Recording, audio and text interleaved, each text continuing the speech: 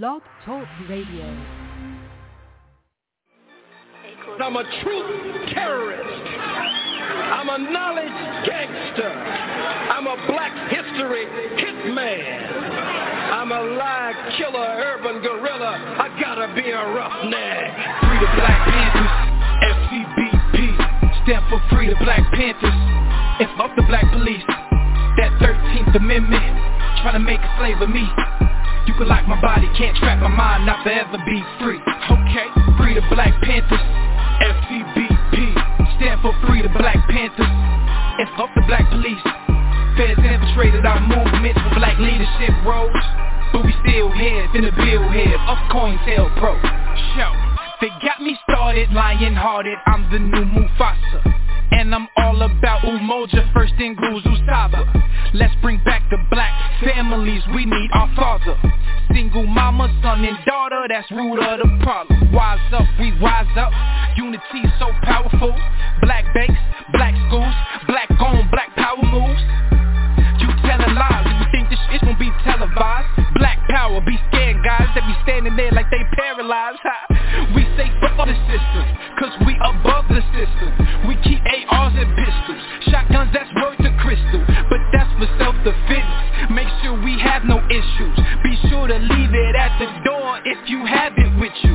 This for them freedom fighters that lost their freedom. Until they freedom, we screaming carpe diem. This for the general, King Khalid Muhammad. We gon' make your day a holiday, I fuck me promise. Free the Black Panthers, FCBP. Stand for Free the Black Panthers. And fuck the black police. That 13th Amendment, trying to make a slave of me. You can lock my body, can't trap my mind, not forever be free. Okay, Free the Black Panthers, FCBP. Stand for Free the Black Panthers. And fuck the black police. Feds infiltrated our movement for black leadership roles, but we still heads in the billhead of COINTELPRO. RBG, RBG, RBG, RBG, RBG, RBG. My sisters, my brothers, the council, the elders, cause that's really all I need. We suited, we booted, don't do it, you stupid, we head to the armory. Black woman that guard us regardless, my heart just don't fuck with misogyny, bullshit that don't tolerate it. Melanated, so you gotta hate it. Barack locked up another conversation. Trump finna get inaugurated, damn. Unify or die, NBPP.org. First and foremost, the new Black Panther Party, no other Black Panther Party, we are not violent. We are for self-defense and self-determination. The most violent group in this country are the police. What is taking place by the police department to black people across this country is ethnic cleansing and genocide. It has escalated since the day that Barack Obama was inaugurated in 2008. We have a people who are only 13% of the population, yet we make up 80% of the prisons. We have 50% unemployment rate in the black community, and it's actually even more than that because they're not counting our people that are in the prisons. The 13th Amendment says you cannot be made a slave or indentured servant unless you commit a crime. The 14th Amendment forced our people to be subjects of this government. We never had any say in that. We need our own nation.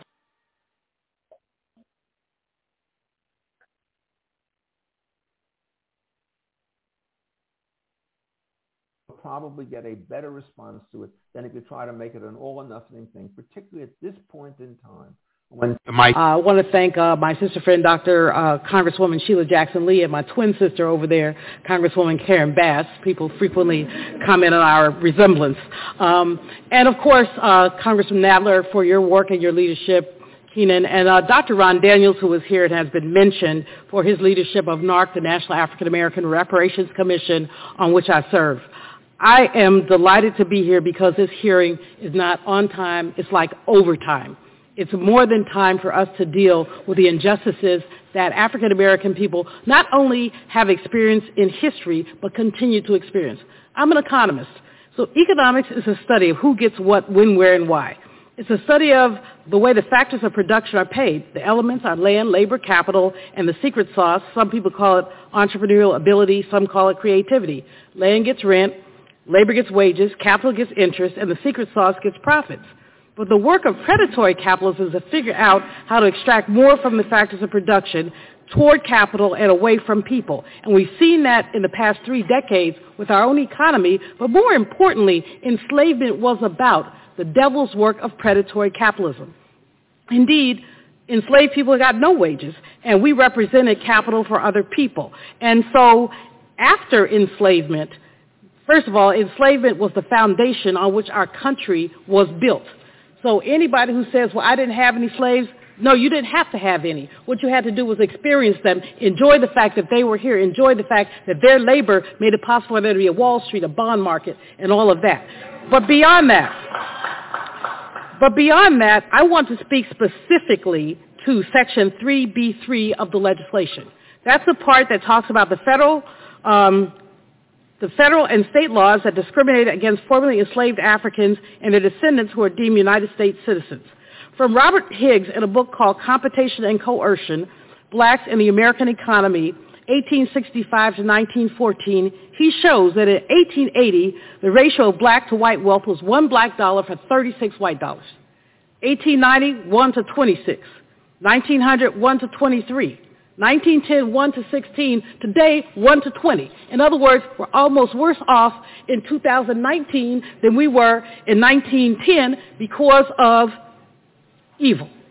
Because basically there have been deliberate attempts to marginalize African American people, especially those who are formerly enslaved, because of the interests of predatory capitalism and because it was expedient to maintain the status quo of having free black labor and to prevent wealth accumulation. Despite the 13th, 14th, and 15th Amendments, black people were treated as other and perniciously and viciously excluded from the possibilities of economic advancement.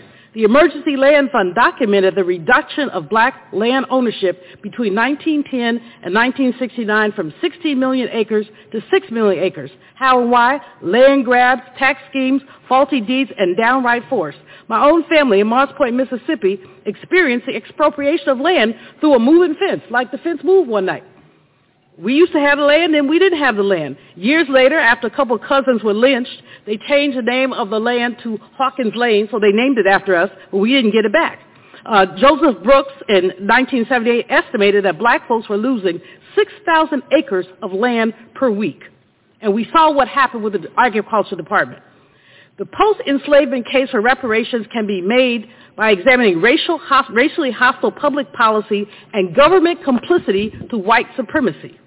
You all have an article that I wrote for the ACLU that talks about several cases, Memphis, Wilmington, North Carolina, Tulsa, Oklahoma, but these were the tip of the iceberg. This happened everywhere. The journalist Ida B. Wells said that lynching was the first example of white supremacy because it was a tool of terrorism. It dampened the ability of African American people to participate in the vibrant entrepreneurship of the late 19th and early 20th century with a chilling message that our economic success could be punished by the rope. The economic damage to black people post-Reconstruction can be summarized in 3 ways. Number 1, we were denied the ability to participate in our nation's economic growth. The Homestead Act of 1862 did not include formerly enslaved people. More than 10% of the continental U.S. land was distributed to recent immigrants from Europe, but not black folks. So the 40 acres and a mule was given to somebody else, not us. These folks were able not only to get land, but then to get grants from the federal government to develop their land. Meanwhile, African American people were denied the right to these wealth transfers. Secondly, we were denied the right to accumulate. The paper that I mentioned talks about how our accumulation was essentially stymied by lynching. The first lynching that Ida B. Wells examined was one when a black man had the utter nerve to open up a grocery store near a white man's store. So the white man had a brother lynched, had 3 people lynched because of economic envy. Listen to those words, economic envy. This is how black people have been suppressed in their ability to accumulate. Tulsa, Oklahoma, Wilmington, North Carolina, long stories, and I don't have any time to talk about them. But I want y'all to look at the paper that I submitted and to think about the many ways that black people who tried to participate, tried to encourage, tried to be American, simply tried to be economic actors, were suppressed because they had the nerve to think it worked. So my brothers over here who say their American dream is some people's American nightmare. Let's just be clear. Now, number 3 is public policy hostility. There's public policy hostility to black people. GI Bill legislation truncated opportunities for African American veterans. Federal Housing Administration reinforced redlining and segregation as an official policy of the federal government. People talk about racists as if they're individuals. Yes, sir. But the fact that they're not individuals, they're individuals who are buttressed by the federal government and legislation. So let me simply say, H.R. 40 is important.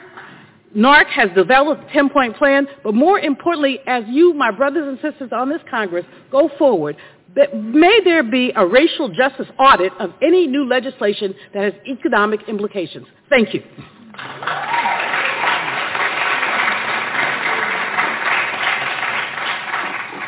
Our final witness is Professor Eric Miller, Professor of Law at Loyola Law School in Los Angeles. Number of law teaching positions since 2003. He's written a number of academic pieces on reparations, among other topics. Testified in December of 2007 before this subcommittee on the legacy of the transatlantic slave trade in America. Professor Miller received his Bachelor of Laws with first-class honors from the University of Edinburgh in the UK, his Master of Laws degrees from Harvard Law School, and he's held a number of fellowships.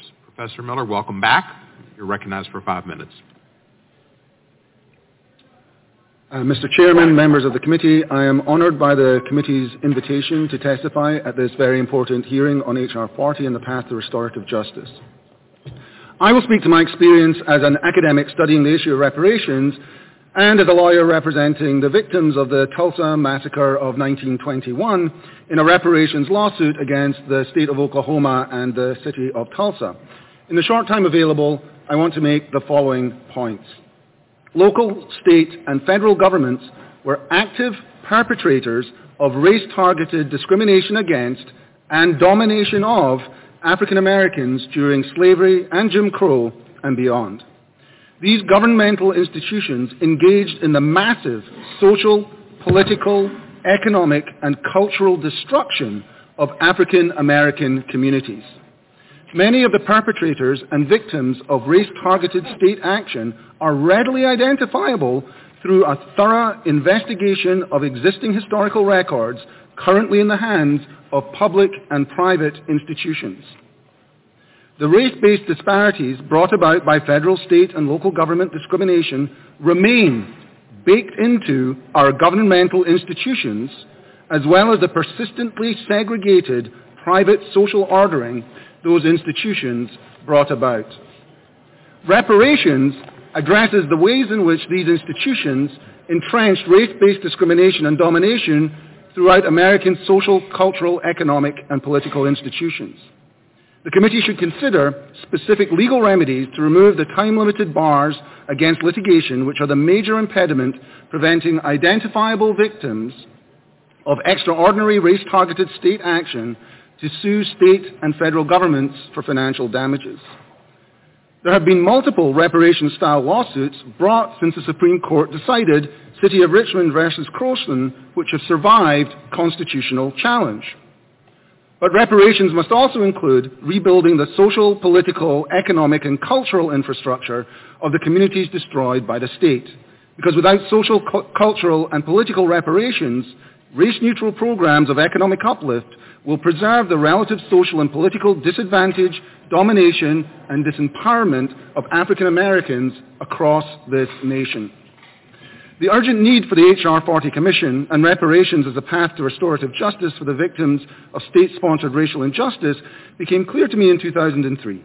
That's when I joined the Reparations Coordinating Committee, a group of lawyers led by Charles Ogletree and Adjoa Ayatoro. Our legal team filed suit representing the more than 125 still living survivors of the Tulsa, Oklahoma race massacre of 1921. Now, some historical context is in order here. On May 30th, 1921, some African Americans mobilized to stop a lynching in Tulsa, Oklahoma. one lynching had an effect on a whole community, because in response, white citizens deputized by the police and aided by the State National Guard burned down the 35 city blocks of Greenwood, a thriving African-American residential and business district in Tulsa. Up to 300 African Americans died in the massacre and ensuing fire. Overnight, 5,000 African Americans became homeless. 3,000 terrorized people fled the city. The rest were rounded up and held under guard for days at the local baseball park and fairground. The Red Cross had to mobilize to provide tents for those who remained. The city of Tulsa and the state of Oklahoma moved quickly to suppress news of the massacre. Survivors were terrorized into silence. All mention of it was excised from official accounts of Oklahoma history. The details of the massacre only became public in 2003 after the state of Oklahoma formed an H.R. 40-style commission, including historians, lawyers, and activists, to report on the massacre. The commission's painstaking research through the historical record discovered much previously unavailable material. The commission apportioned detailed financial damages and proposed that reparations be paid to the survivors and descendants. When the state refused to make good on these recommendations, we filed a lawsuit trying to complete the process begun by the Commission. The only impediment to our success, the court acknowledged, was a rule requiring the survivors to file any lawsuit within 2 years of the injury. These statutes of limitations are the major impediment to many reparations lawsuits. The Tulsa experience demonstrates that the harms of slavery and segregation scar our communities to this day. The city and state dismantled economically, politically, and culturally a specific community, African Americans in Tulsa. Subsequent generations of Greenwood residents have labored under the social and political disempowerment whilst trying to rebuild their community. The Tulsa experience is emblematic of many African American communities around this country. So whilst a monetary payment would count as a beginning, economic justice is not enough without racial justice to repair the specific race-based wrongs of the Tulsa massacre and its aftermath. To quote Harvard law professor and reparations activist Charles Ogletree, reparations are more than an exercise in education, remembrance, and apology. Reparations demand the political, social, and economic power and equality for African Americans that has been stifled and suppressed in America since its inception. Accordingly, I urge Congress to pass H.R. 40 as a first vital step on the path to acknowledging and accounting for the history of race-targeted discrimination and wrongdoing that has marked too much of this nation's history. Thank you, Professor Miller. We will now proceed under the 5-minute rule of questions, and I will begin now by recognizing myself for 5 minutes. Mr. Tanahashi Coates, in your article, The Case for Reparations, you state 250 years of slavery, 90 years of Jim Crow, 60 years of separate but equal, 35 years of racist housing policies. Until we reckon with our compounding moral debts, America will never be whole. Why should the federal government bear responsibility for economic and social damages to the descendants of the enslaved? Thank you, Chairman Cohen. I think the most obvious reason is because the federal government is complicit in it. The article that you spoke about, this period of white supremacy that you referenced in the headline, it is so broad that if I tried to cover it in one article, it would have been impossible. So I focused on a very specific thing, and that is the period of Jim Crow and housing segregation and redlining, specifically in the city of Chicago. The federal government should pay because the federal government was deeply complicit in housing segregation and redlining and in the plunder of black homeowners in Chicago. It would not have existed if the FHA had not had a policy of not insuring loans for black people living in Chicago. It would not have existed if not for the redlining maps, which were written and created by this government of every major city in the country, which effectively relegated black people, whether they had a down payment or not, outside of a class of people who could benefit from a movement which basically created our modern middle class. And so I don't know how it would be possible to exempt the federal government from such a process. And furthermore, I have to make this point over and over. Many of the people who were victimized by housing segregation and by redlining are very much alive today. So this is not strictly about the past. This is identifiable victims, as Dr. Miller, as Professor Miller said. who are there and who are ready and to be part of the process. Thank you, sir. Reverend Sutton, let me ask you, you heard Mr. Hughes' testimony and said he didn't want reparations. Do you believe, and this would be a study of reparations, H.R. 40 draws no conclusions, it would be a study, do you believe that there should be exclusions for wealthy folks who have been successful and maybe emphasize deeds and works and actions that help the people who have not achieved as much and lift them up? I believe that one of the reasons why it was so widely accepted in my diocese. I believe one of the reasons why the vote for reparations was so widely accepted in my diocese is because we separated it from black descendants of slaves getting checks. We're talking about funding initiatives, programs, addressing issues such as mass incarceration. And when that's explained to people that that's a reparation, that's repairing something that can be traced to slavery, then that is the case. Personally, I'm not looking for a check from the federal government or from my church or anything. I'm concerned about those who have been left behind, the masses of African American descendants of slaves who are mired in hopelessness and despair in communities of crime, violence, poverty, and racism.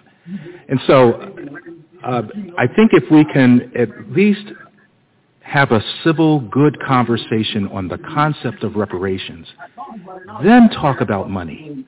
Because the moment you start talking about money, the idea, especially among many white persons, I'm going to give a check to black persons, what about me?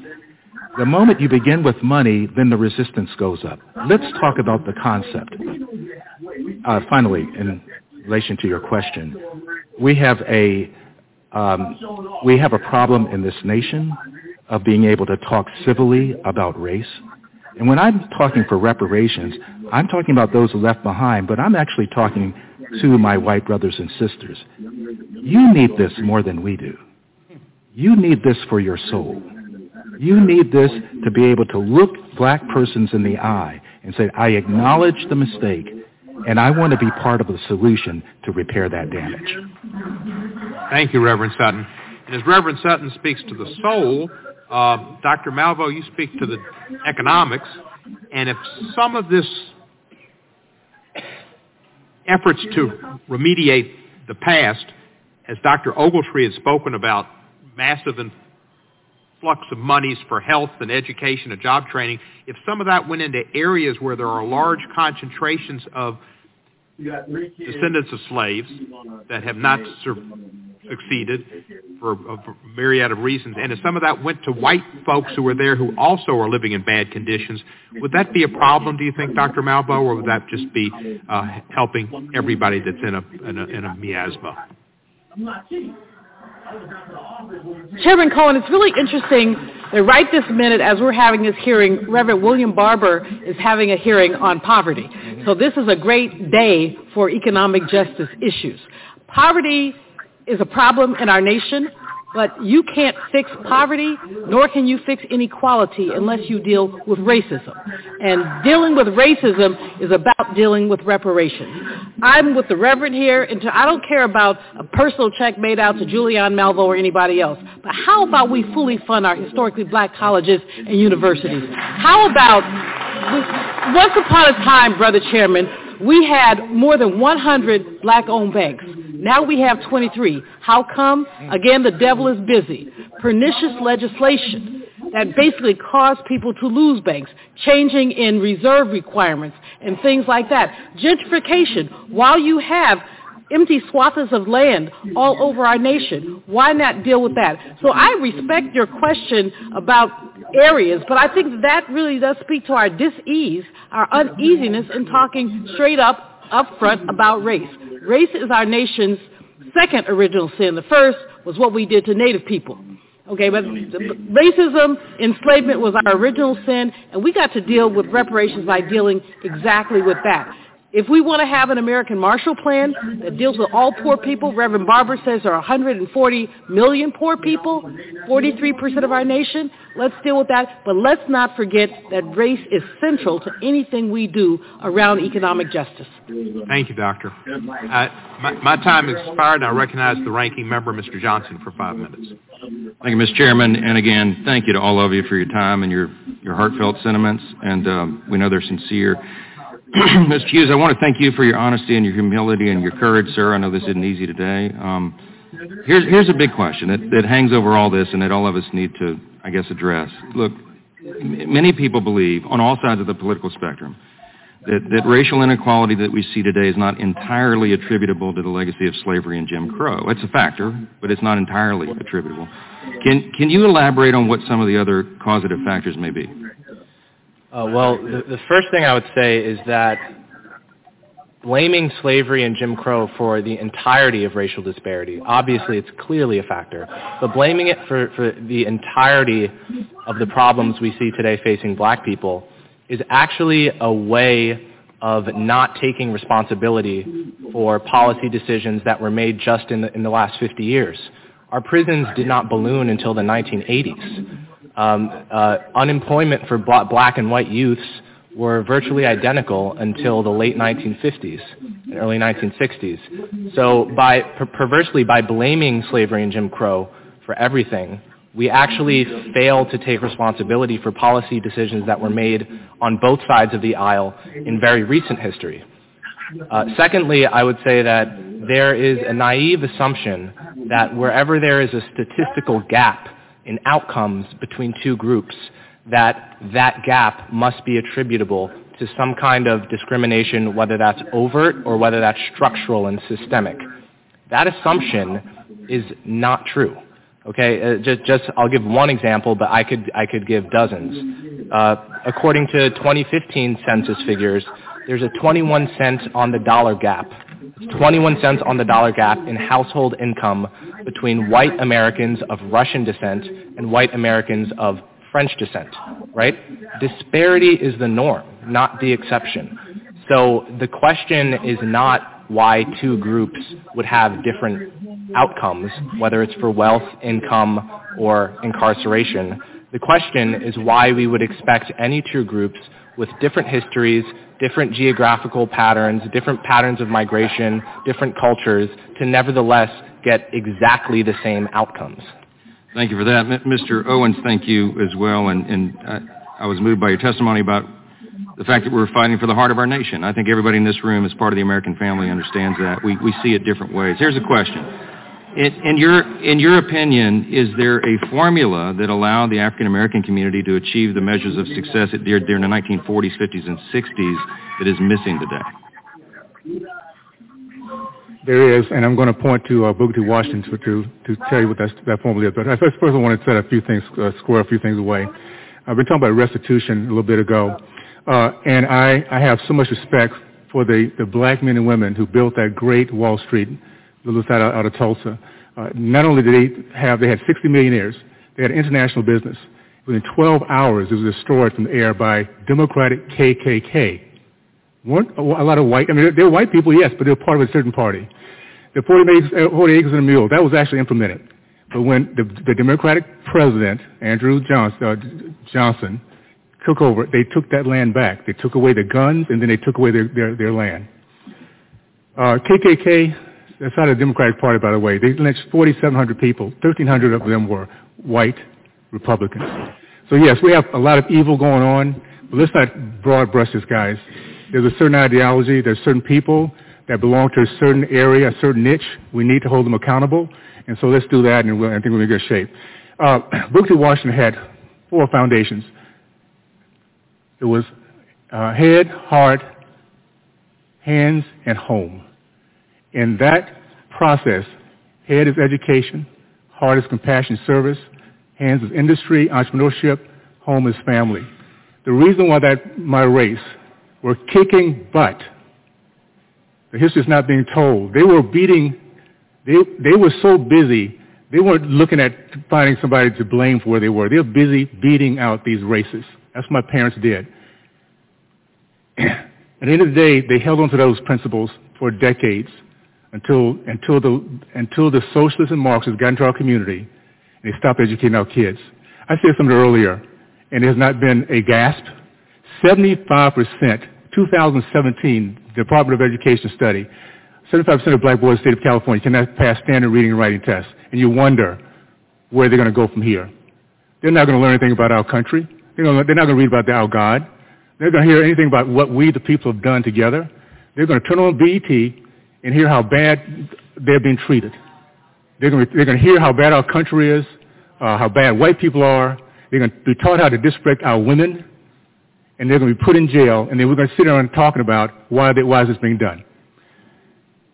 Let's put a commission together. Why is this happening where so many of our kids are not being educated in every single urban American country and city in our country? That is what our problem is. As we hold harmony, we blame people from years ago. We have yet to put together a commission. How about this one? 82% of black teen males across our country the last 8 years unemployed, soon to become unemployable. 93% in our liberal city of Chicago, where we're killing each other right and left, and there's not one commission, not one peep about this misery that's going on in our country. I have something I put in my book. I'm going to read this real quickly. Evil is personal stealing of the hopes and dreams and future of an individual.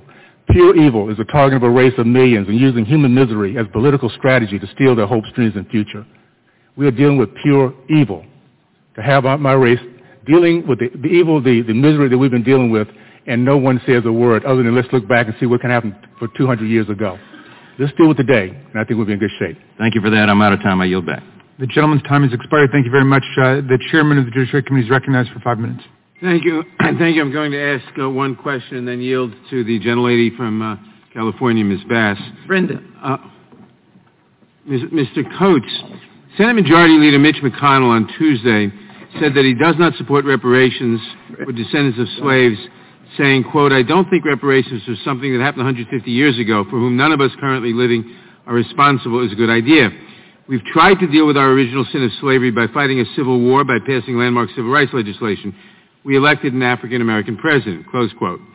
There is an unconscionable denial and lack of knowledge in this nation about the true nature, facts, and current consequences of the transatlantic slave trade and the enslavement of African-American people upon which American democracy, prosperity, and white privilege are founded. Mr. Coates, based on your monumental essay in the Atlantic magazine, The Case for Black Reparations, could you please describe briefly some of the continuing impacts and vestiges of the enslavement era on living African Americans today? Well, sure. First, just cut on the mic. First of all, one of the things I tried to make clear in my testimony is that we've received the era of enslavement, the era of Jim Crow, and in fact, I would actually even add the era of mass incarceration as separate things that are somehow not tied to each other. The greatest damage that enslavement did, besides the economic damage, besides the normalization of torture, of rape, besides the normalization of treating people as though they are things, is the institution in the American mind that black people are necessarily inferior. In 1865, when black people were emancipated, that belief did not magically dissipate. It proceeded for 100 years afterwards. It proceeded, as I said in my testimony, well into the lifetime of many panel members, Majority Leader Mitch McConnell, and then many of the people here in this audience. And so it's not a matter of the past. These things are linked. It's been said, I think, or alluded to repeatedly throughout this conversation that somehow wealthy African Americans are immune to these effects. But in addition to the wealth gap that's cited, one thing that folks should keep in mind is that quote-unquote wealthy African Americans are not the equivalent of quote-unquote wealthy white Americans in this country. The average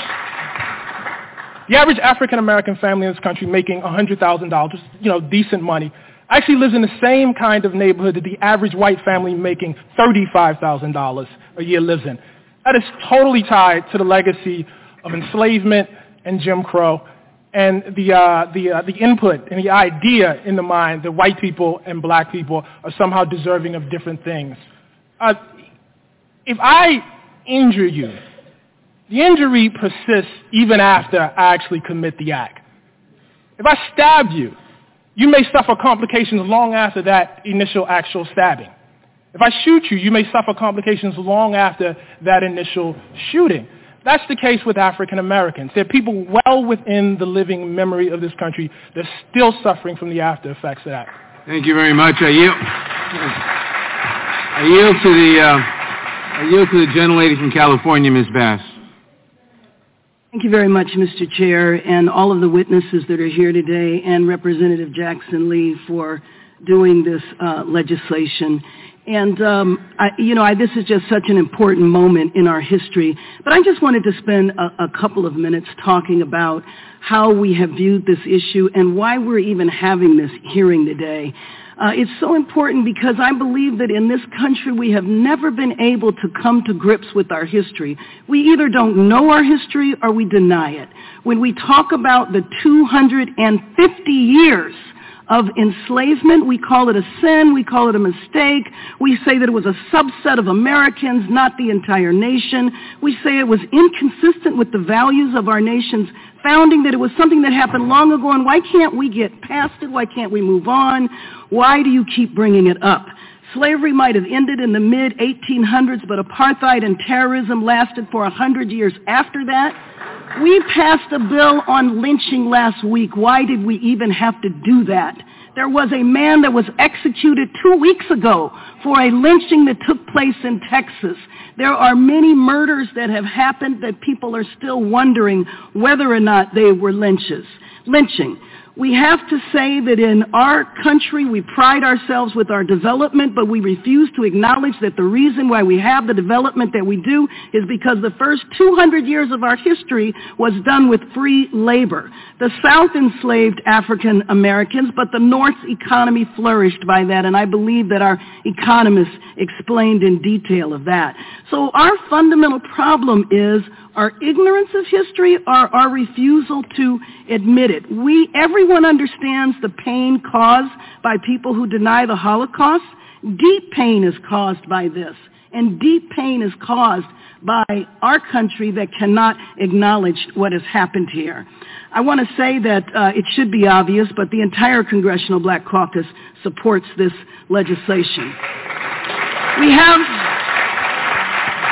have problems denying. We think that racism, sometimes it's trivialized as behavior, as ideas, and that we're all equally racist because we refuse to accept the fact that racism is ingrained in our institutions. We say that there must have been something that 12-year-old did to have gotten shot. We say that there must have been a reason that that police officer pulled that gun on that pregnant woman last week with her 2 babies. We don't see the connection between this because we refuse to admit it. H.R. 40 calls for the establishment of a commission. It does not call for checks. We trivialize reparations by saying that these are just African Americans that want to be paid. I think Mr. Coates goes into details about reparations meaning much more than that. And then frankly, when I hear from my colleagues on the other side of the aisle that we need to be encouraged to work harder, to pull ourselves up by our bootstraps, that we can actually achieve, that that's the only thing that's the problem. And then to talk about the Democratic Party, I think maybe people don't remember who Fannie Lou Hamer was. Black folks fought the Democratic Party. Nobody acts as though the Democratic Party was not a racist party until there was a movement that fought for justice. I am glad that we are having this hearing today. I thank my colleagues for doing it. I look forward to this legislation moving to the floor. And once again, I just want to emphasize, at what point can we in this country have a conversation about race? We will never get past it until we can have the conversation. And the conversation begins with a commission. Thank you.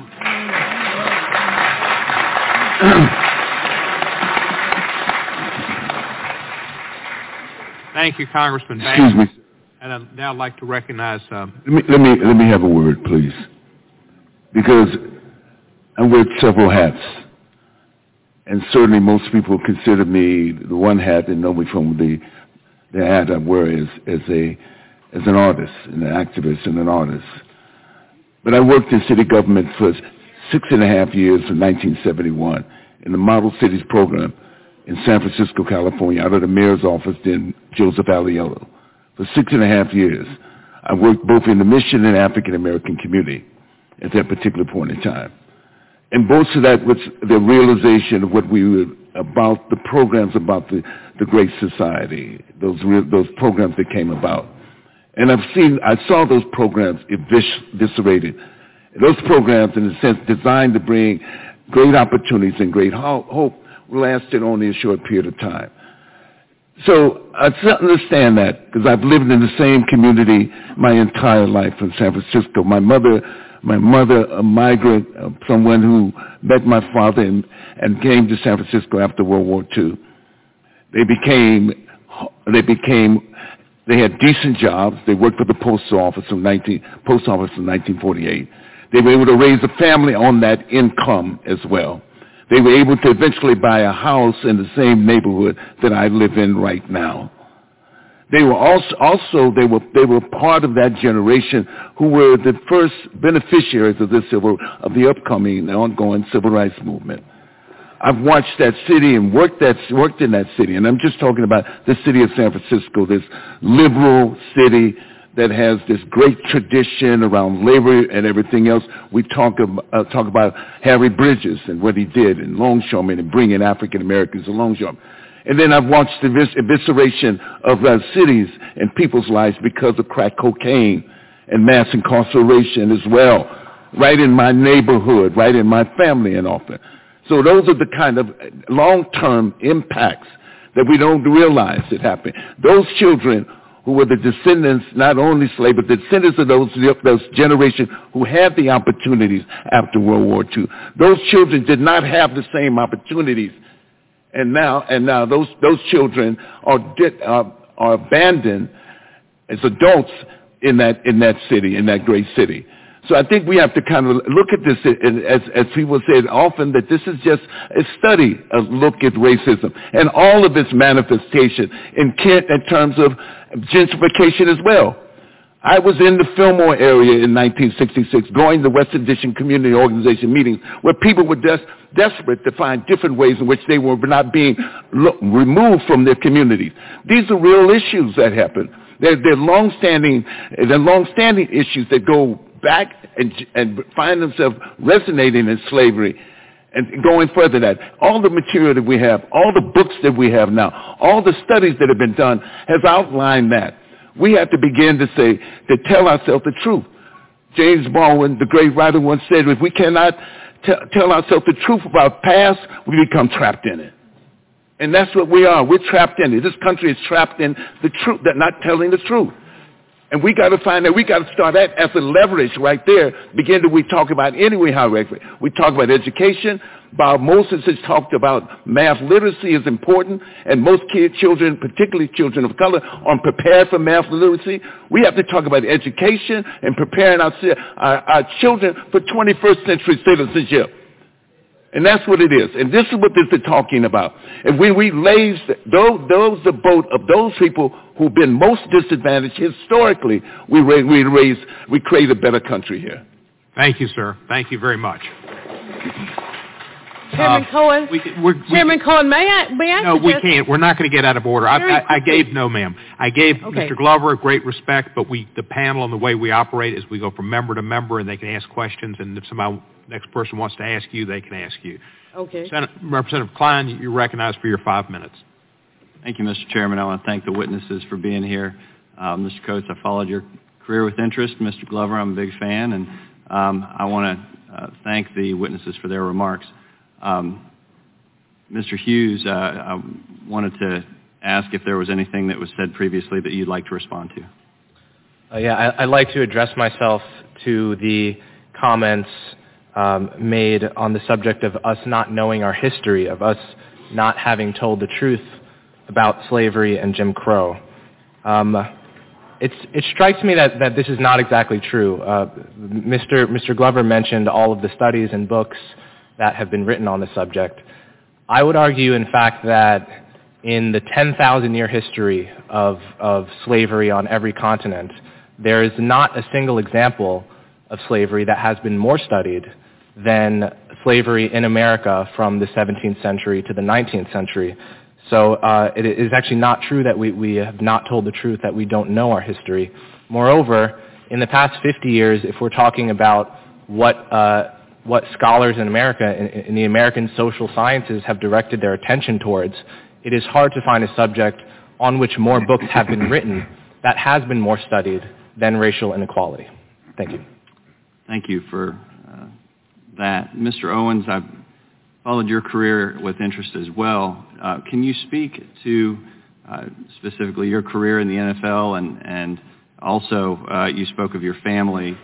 What was the greatest legacy or lessons from your family that brought you to the opinions that you hold now? The greatest legacy from my dad, who served in World War II, came home, could not do his postgraduate down in Texas because of Jim Crow laws. So put out a lot of letters, ran across a box when he passed away of hundreds of rejection letters. He used that as motivation because he eventually got to Ohio State where he got his PhD and went on being a very successful entrepreneur, college professor, researcher, and someone was very proud of our race. He reached back to his very last days to the young people, giving them hope that this country, they can succeed, and if they really wanted to, and if they pull themselves up by their bootstraps, worked harder than the next guy. That's not a racist deal, by guys. That's the American way. We work harder than the next guy. Greatest legacy from him was my belief that I would do everything I could to make sure he was proud that I held his name. The greatest thing for my mom, for my dad, is I never, ever even thought about disrespecting mom. We have come to a point where we allow our young men to disrespect women and think there's no consequences. We are not going to develop men if we allow our boys to call our women baby mamas and everything else under the book and not pull them aside and tell them this wrong. It's about policies, guys. It's not about 200 years ago.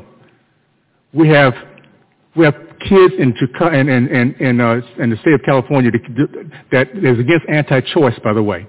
These kids are stuck in these failing schools because we have a party that is against them moving on to someplace else. We have a Davis-Bacon Act in 1932 put in place specifically to stop blacks from competing against white unions. Still in place today. You wonder why we have so high unemployment, why our business ownership has gone from 40% down to 3.8%. By the way, high minimum wage is as good as it sounds. It keeps our young people out of work. It keeps them, they're too expensive to hire to even get started if you have high minimum wage. Now the unions benefit from that, by the way. And open borders hurts our race, period. It's common sense. If you have non-Americans coming in, working for lower wages, we get hurt first. We got to understand that, and let's get this thing right, guys. It's about our people, my race. We are just as good as anyone else out there that's given the right opportunity and not told that we can't. But us raising our kids and telling them that because of their skin color, they're already against every opportunities out there is stealing their dreams. We can't afford to do that. So my parents' generation, the greatest generation in the history of mankind, told us to dream big and whip out those other guys who are working harder and showing them they're wrong. And we did that. Thank you for that. Thank you, Mr. Chairman. I yield back. Thank you, sir. Mr. Raskin is now recognized for 5 minutes. Mr. Chairman, thank you very much. I'm looking for some points of... Mr. Raskin, I'm sorry. I saw Ms. Lawrence here earlier, then she disappeared, and she's back, and I want to recognize the distinguished... Oh, I'm sorry, Ms. Lawrence was here, and she's gone. She was sitting there. And now Ms. Beatty's here. And Ms. Beatty's here now. So, Ms. Lawrence, thank you. Ms. Beatty. Representative Raskin, you're on. Thank you, Mr. Chairman. But both sides seem to agree this is something that should have been done long ago. I think I heard Mr. Hughes say that, and I think Mr. Coates, you said that. There was an effort after the Civil War and Reconstruction organized around a field command I think President Lincoln issued to redistribute 40 acres and a mule.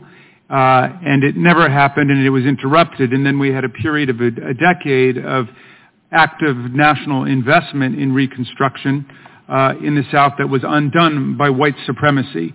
And so we were never able to follow through on the political, economic, and social promise of Reconstruction. So given this history and the distance between now and slavery, and then the continuing injuries of racism with Jim Crow and with the sharecropper system and the criminalization of the African American population after the Civil War, what, Mr. Coates, let me ask you, what are the differences in approach that have to be taken now, given the distance of time that is lapsed, than if it had been done completely right after the Civil War and Reconstruction had been allowed to run its course for a period of several decades before the so-called redemption took place? Sure. If I could just address the notion of slavery having been well studied and understood. I think my fellow panel member is quite correct that at this moment in history, it's certainly true that the system of enslavement in America has probably been the most studied in America. That's not particularly surprising, given the extensive and revolutionary and wide system of universities we have in this country, which is also probably unprecedented and also probably a new development. Also, but I think even given that, it's worth noting the lack of penetration that those studies have had into the American mindset. I don't know if it's still here, but relatively recently there was a statue garden here in the Capitol that I believe had statues of General Lee and Alexander Stephens, and one has to ask, if in the Capitol people understood the history of this country, why there would be statues honoring people who led a revolution to destroy it. One would have to ask, if that history were well understood, why in, for instance, the state of Mississippi there still was a flag flying dedicated to people who tried to destroy this country. Why only a couple of years ago we saw the murder of Heather Heyer, and that was precipitated by a movement to erect a new group of statues and remove the statue of General Lee. And so while it's been well studied, I don't know that Americans quite understand it. At this very point, you can get at least a plurality of white Americans who will tell you that the Civil War was about states' rights, with no conversation about states' rights to do what. In terms of the differences in approach today, what I would say is that's why we need H.R. 40. That's exactly what we're here to discuss in the first place. I'm very skeptical of the notion that one person should stand up and speak for 40 million African Americans, that one person should stand up and speak for all the generations that came before me. I think the proper thing to do is, A, for this body to convene a committee and convene a discussion to study exactly what the damage was and what potential remedy might be offered, and also to convene conversations around the country. Just attendant to that, I also would like to say there's been a lot of, shall we say, shade throwing on the notion of cutting checks. I just want to say, in the spirit of openness, in the spirit of actual study, I don't think we should necessarily rule out cutting checks. There are people who deserve checks. And so, and I think that actually should be part of the study. We aren't ruling out any solution. I don't think we should rule out that one either. Well, thank you for your emphasis on what H.R. 40 will do. It will set up a commission to study all of the different dimensions and ramifications of reparations and what it means, because I think one of the productive aspects of this conversation has been that we've learned that it's not just about cutting checks, although it's not to the exclusion of that, but it's about rethinking our relationship to this whole history, which has been so injurious to so many of our people. Let me focus on the question of the congressional role, because I'm moved by the fact that it is Congress that is taking this up seriously. As we said before, enslaved Americans helped to build the Capitol where Congress meets. Enslaved Americans helped to build the White House where the president sleeps. And there was a slave market across the street where the Supreme Court stands today. And of course, that was the Supreme Court that gave America the Dred Scott decision in 1857, and the Supreme Court that gave us Plessy versus Ferguson in 1896, and recently gave us Shelby County versus Holder, and Shaw versus Reno, and the undoing of the modern civil rights movement, the modern Reconstruction. But my question here is, why is it that Congress should be the one to act? You would think that we would rely on the Supreme Court for justice in the country, but people are coming to Congress to act, and perhaps Reverend Sutton, let me come to you about that. By the way, I do have to identify the fact that we have two great Marylanders here today. One is Mr. Coates and one is Reverend Sutton, and we're very proud of both of you. So, Reverend Sutton.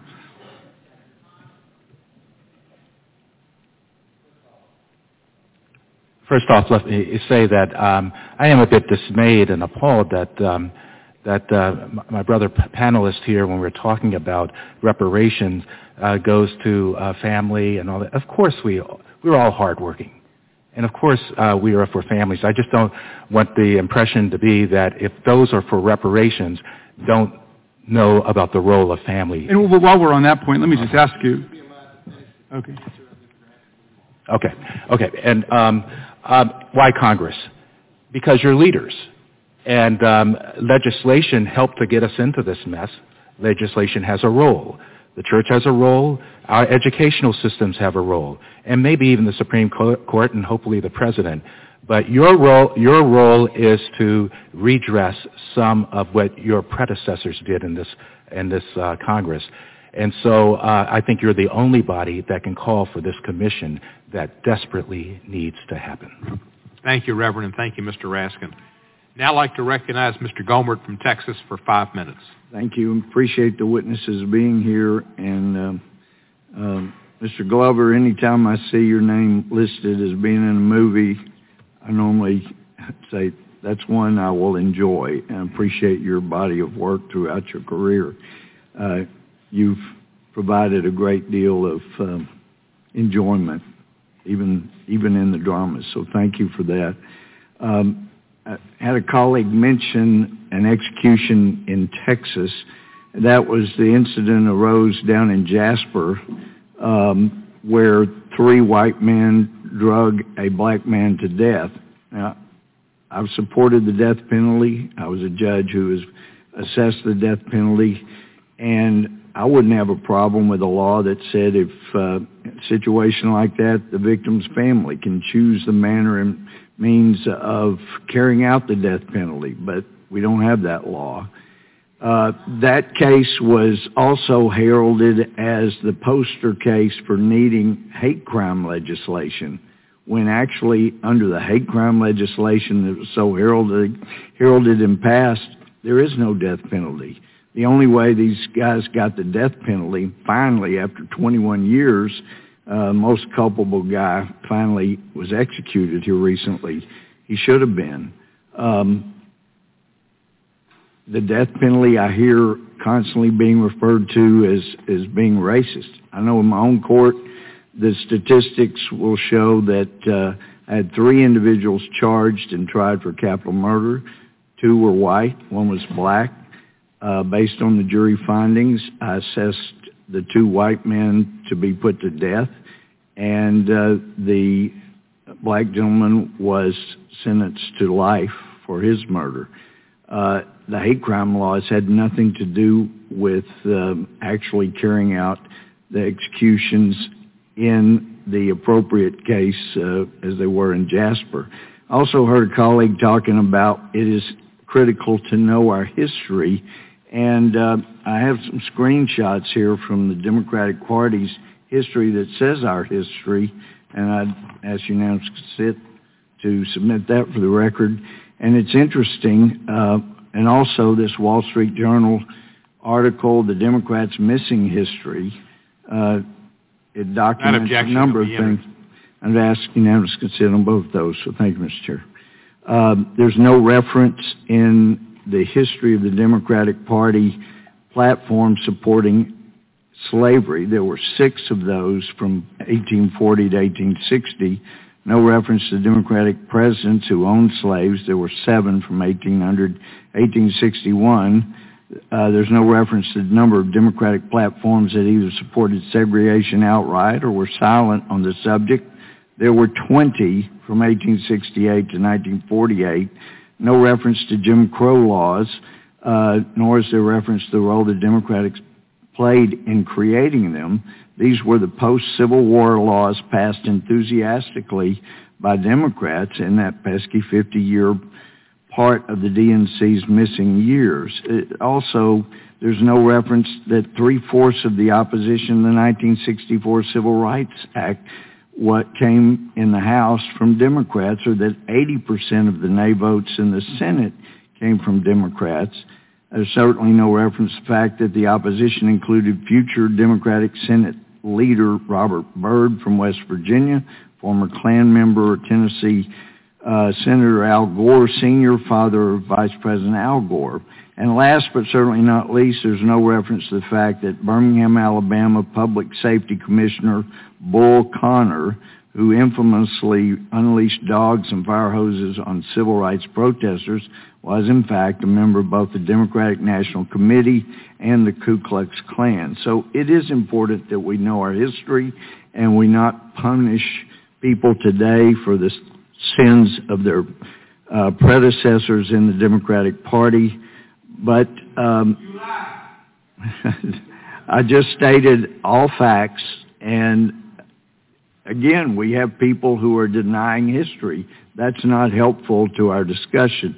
But Mr. Owens, I would ask you, understanding that today's claim that the Republicans are the party of racism, what do you think your great-grandfather Silas would have said to someone who claims the Republicans are the party of racism? Well, my great-great-grandfather lived through that period, and he wouldn't have said that because at that time all blacks were Republicans because that was the party that gave them freedom. Let me just ask, have you suffered for taking these conservative positions? What I guess what it comes down to is I don't think I've suffered at all. I'm thankful to grow up in an age where I was the fourth black American to be given a scholarship at the University of Miami. I was one of the first blacks to integrate this school. So I understand and understood exactly what racism looked like and how it felt. But my mom said one thing, remember specifically as I was kind of going through this phase, says, Burgess, make sure you don't let somebody else's problem become yours. In other words, Burgess, don't let a racist let you become one. The other thing is that my dad taught us, very simply, to be a leader. If it's right, do it. If it's wrong, don't. I love my country. I love my race. I love my family. And that becomes all the other stuff of being accepted or liked. It makes no difference to me. We're at a very, very important part of our country today where black Americans are waking up. And I know that a lot might not agree with what I'm saying. That's okay. Just listen. And with time, let it simmer a little bit. Look around and see where our misery is being done today. Our misery is in the urban communities throughout our country where our kids have no hope, no jobs, no family, no dad. And no one tells them they can make it. If we understand that and we take responsibility every single generation has done in our past to make sure the next generation feels better about their opportunities than less, we are failing them big time if we don't change our narrative. These kids can do it.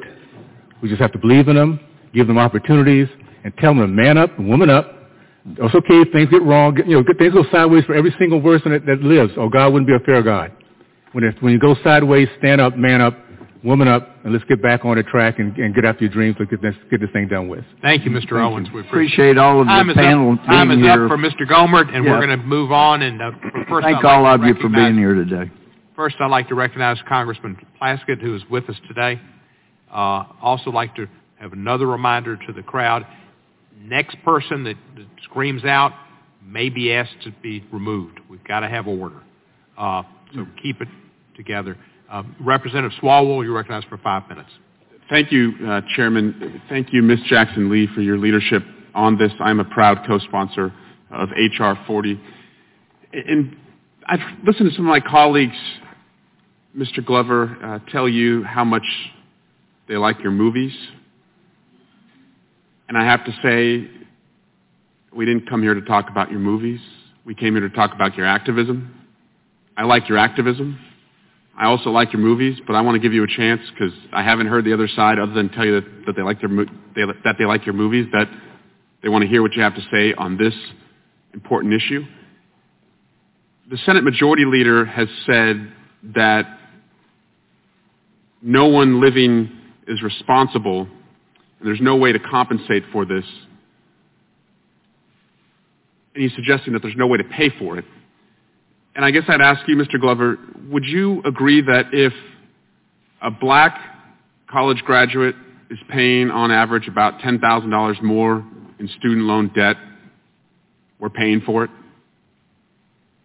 Would you agree that if the black population is disproportionately incarcerated to any other population, that we're paying for it? And would you believe and agree that if the health care costs for a black family are extraordinarily higher than for a white family, that we're actually already paying for it?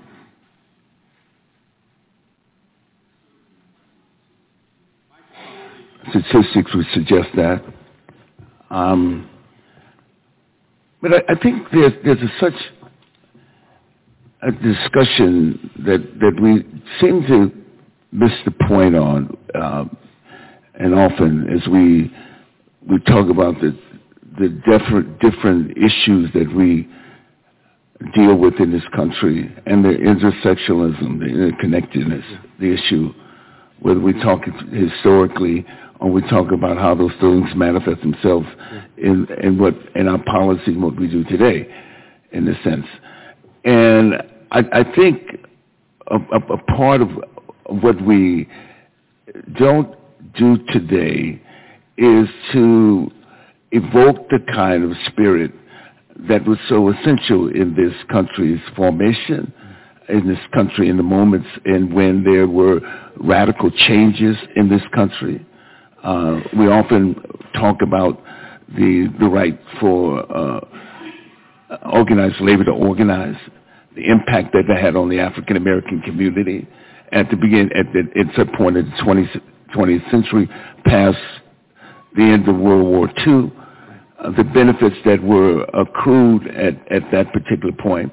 And those people who struggled for that, whether it's Eugene Debs, who struggled against, or whether it's Emma Goldman, or whether it's W.B. Du Bois, and all the list of activists and men and women who brought about who raised the bar with respect to, I think, a sense of revolutionary purpose. In that sense. And what I think with the incredible wealth that this country has, and resources this country has, and the capacity to do what it had once done. When I came into the world, there were opportunities that were different than previous generations.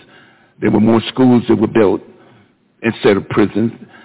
There were more opportunities that were for employment and new opportunities for employment. So we're going back. There were more infrastructure development, and all those things that play a role in our own ability and my own enhancement as personally and collectively as well.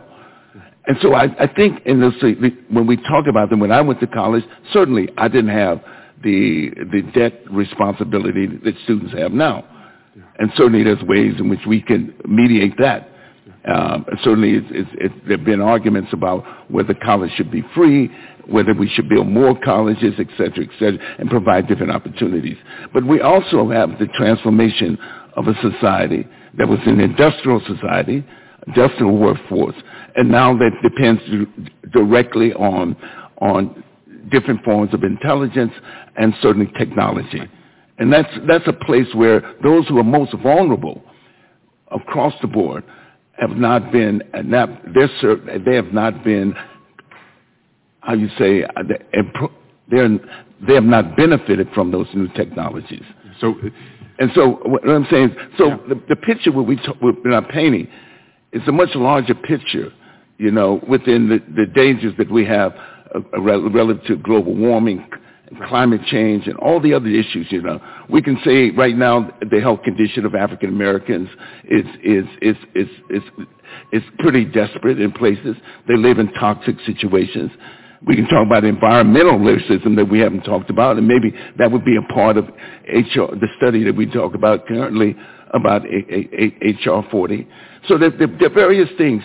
So to begin to kind of like codify this in a way in which I find what you said, I think the broader look at this study would also reveal some other things about what can happen, and what the possibility is. It seems as if Dr. King said the imagination is the incredible vehicle for us, Albert Einstein said our imagination is more important than knowledge itself, then certainly the capacity that we have in terms of imagining a better future for African American children and African Americans, the descendants of slaves, but we also would imagine a better opportunity for this country as well. Thank you, Mr. Chairman. Thank you, Mr. Swalwell. Mr. Chairman, can I just say I wanted to put this on the record. I was not in the House when your resolution came up for a vote, but I would have voted to support it. I am sorry that it is something our government was responsible for, and Mitch McConnell may be right that no one alive is responsible for what happened then, but everyone alive is responsible to do something now. Thank you. Thank you, sir. Mr. Rentschler. Thank you, Mr. Chairman. I would like to yield to my ranking member, my colleague from Louisiana. I thank my colleague. I wanted to pitch it back to Mr. Hughes for a moment. In spite of your relative young age, you've had some valuable experience publicly discussing sensitive issues of race and culture. And I just wonder what advice you would give to young people who are thinking about this. As Mr. Owens said, everybody ought to let that marinate a little bit. As they begin to think about it, it's been suggested this morning that ignorance of our history is a big part of this, that everybody across the country, in large numbers, we suffer from that. What's the response, and what advice do you give to young people? Well, I would urge people to observe the distinction between understanding history and responding to history. You can understand history, and it can still be the case that you have a range of possible responses in front of you. So addressing myself to Mr. Coates' comments before, if I understand them, the idea is if we really understood our history, then we wouldn't keep Confederate statues up, for example. Therefore, the fact that they're still up implies that we don't really understand it in our bones. And that I think highlights a distinction between how I think about this issue and how other people on the panel think about it. For example, there was a poll in the Washington Post last year which found that 30% of black Virginians wanted the Confederate statues to stay up. Now, I don't think they wanted that because they hated themselves. I don't think they wanted that because they didn't understand their own history. Perhaps they were people who just didn't like seeing their communities change. There are many people like that. And I respect that, even though I myself would be fine to see those statues come down. So the point here is that our response, whether or not you agree with it, is not itself evidence that we don't understand our history. And we can have two separate conversations. One is what happened in this country, what was done to black people, what harm was incurred. And the second conversation is what do we do about that? And that second conversation is, the answer to that second conversation is not self-evident from the answer to the first. Thank you. I see Mr. Owens making notes over there. I know you have a lot to contribute on this subject. You do a lot with young people. What would you add to that? I would first of all say we live in the United States of America, the greatest country in the history of mankind, a place that every person who comes here, that apply ourselves to the rules, to the standards in which we all can succeed, treat people right, be honest, dream big, dream above your obstacles, and get back up when you fall down, then they can make it. History is there for us to find out and to gauge ourselves how far we've come. 50 years ago, guys that was fighting on the football field as being one of 4 black athletes are some of our best friends on Facebook today, because we've all grown up. We've all understood that the message of our fathers was incorrect, and we're doing our very best to make sure we be the better people as we move forward. This country, every generation, works to find its better self. As long as we don't reach back and define ourselves by the worst of ourselves, and that's what too many people are doing today. We have Americans in this country, I'm going to call them elitists, that live the American dream, put their kids in the best colleges ever, travel every place you can think of, not have any issues, are going to have a great retirement, and then tell the rest of our race they can't do it. Why? Because the white man won't let them. I personally think that's an insult to my parents, my grandparents. I did not grow up around white people until I was 16 years old, and I was so proud to be in that community I grew up in Tallahassee, Florida, because we were kicking butt. We were leading our kids. They were teaching us how to be proud Americans. When I went, last point, I went to University of Miami to study biology.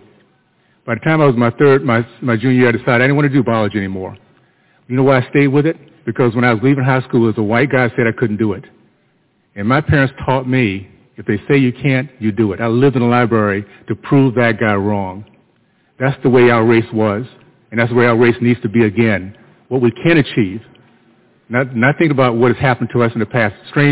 What strangers did to us, other strangers 200 years ago has nothing to do with us because that is not in our DNA. Thank you, Mr. Hughes. I got 15 seconds. Let me give me one more question. You can answer it, I hope. You wrote an article a while back entitled Black American Culture and the Racial Wealth Gap, and you talked about specifically the city of Boston, and there was a disparity within the black community, and you've pointed out that black Bostonians of American ancestry had a median household wealth of $8 in that, but Caribbean ancestry had $12,000 of wealth. Talks to the disparity. I just wonder if you'd comment on the implications of that. Well, this just goes back to the point I made before about disparities even within races being normal. So if you look at census figures for white Americans and break it down instead of talking about quote-unquote white people into white people of French ancestry, Russian ancestry, Swedish ancestry, you will find all kinds of disparities that by definition cannot be caused by some kind of systemic discrimination. Likewise with quote-unquote black Americans, it's a very diverse group. Something like 10% of black people in this country are immigrants from places like Jamaica, Haiti, Nigeria, Ghana. And if you look at each individual group, you will find various disparities in wealth, in income, in crime rates that by definition can't be explained by either race or racism. So my point in citing that disparity is to upset the notion that if society were fair, evidence of that would be equal outcomes between all groups, because there are so many differences historically in groups themselves, geographically, just in terms of median age, right? The average black person in this country is 10 years younger than the average white person. So when you're comparing blacks to whites, that's just one of the many ways in which you're not actually comparing apples to apples. So my point in citing that was just to upset that lazy assumption that we make about socioeconomic and other outcomes. Thank you. I yield back. Thank you, sir. Next, recognize Ms. Scanlon for 5 minutes. Thank you. Before coming to Congress just last November, I was a public interest attorney, and so my work focused on access to justice, access to the ballot, and access to a good public education. And all three forms of access, as we've been discussing here today, are too often denied to people of color and poor people. And unfortunately, as we've discussed, there's a disproportionate representation of people of color among poor people in this country. So I wanted to ask some questions to talk about the relationship between the structural legacy of slavery and racism and a couple of the issues that are top of mind in my district. So one of them, and thank you for mentioning it, Mr. Glover, is environmental justice. The city of Chester is in my district. It's a majority African-American population, and it is surrounded by heavily polluting industries. Just Sunday night, CNN's United Shades of America featured the incinerators there. 1 in 4 children, African-American children in my district have asthma, largely as a result of these environmental factors. So we've got this environmental justice issue we're dealing with. We've got schools issues. Pennsylvania has one of the most wildly inequitable public school funding systems, and if you go to the schools in Philadelphia and some of the other majority African-American school districts, you see schools that are over 100 years old, and literally visiting them, there's asbestos and lead paint dripping into the water fountains that the children have to use. And then a third issue, which we've also touched on, is our policing and criminal justice issues, where African-American folks are locked up at, 5 times the rate of white people So how does the reparations conversation help us drive forward those issues? How can I link it for folks in my district to the issues they're facing daily? And if I could ask Reverend Sutton and then Mr. Coates to maybe address that. Thank you. Those issues are linked. We have to make a distinction between personal responsibility and social responsibility. I go into the high schools in Baltimore as well, and we even sponsor programs to convince high schoolers, you can do this, you can succeed, you can make it. That's personal responsibility. But when you go in the schools and you see the conditions, you see the quality of the teaching and all that, you know that they don't have the same shot as those who live 10 miles away or 5 miles away in their school systems. And so one of the roles of the Congress is to make sure that there is a corporate responsibility that we all have for all of our citizens. We can all celebrate the tremendous strides that have been made in racial attitudes in this country. We're proud of the accomplishments of many African American individuals. I'm proud of my accomplishments. I've worked very hard, and my brothers and sisters.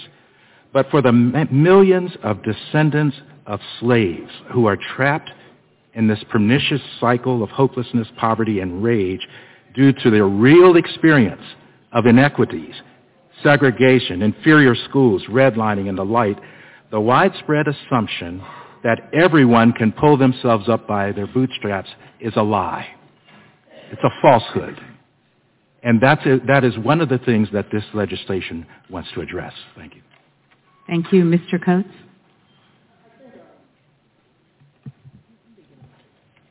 I think, frankly, and this is going to get repetitive, it comes back to the weight of history. I heard it said just earlier, for instance, that the matters which face us today have nothing to do with our strangers from 200 years ago. That's not the attitude we take towards George Washington. That's not the attitude we take towards Abraham Lincoln. We take that attitude to history that we're ashamed of. We don't take that attitude towards history that we're proud of. Again, as I said earlier, answering another question, that one of the great weights of 250 years of enslavement in this country, which is longer than the 150 years of freedom that African Americans have enjoyed, is the codification of the idea of inferiority among black people, and not just in the culture, but in the very laws themselves. And even after those laws are repealed, as well they should, the idea still remains and is passed on.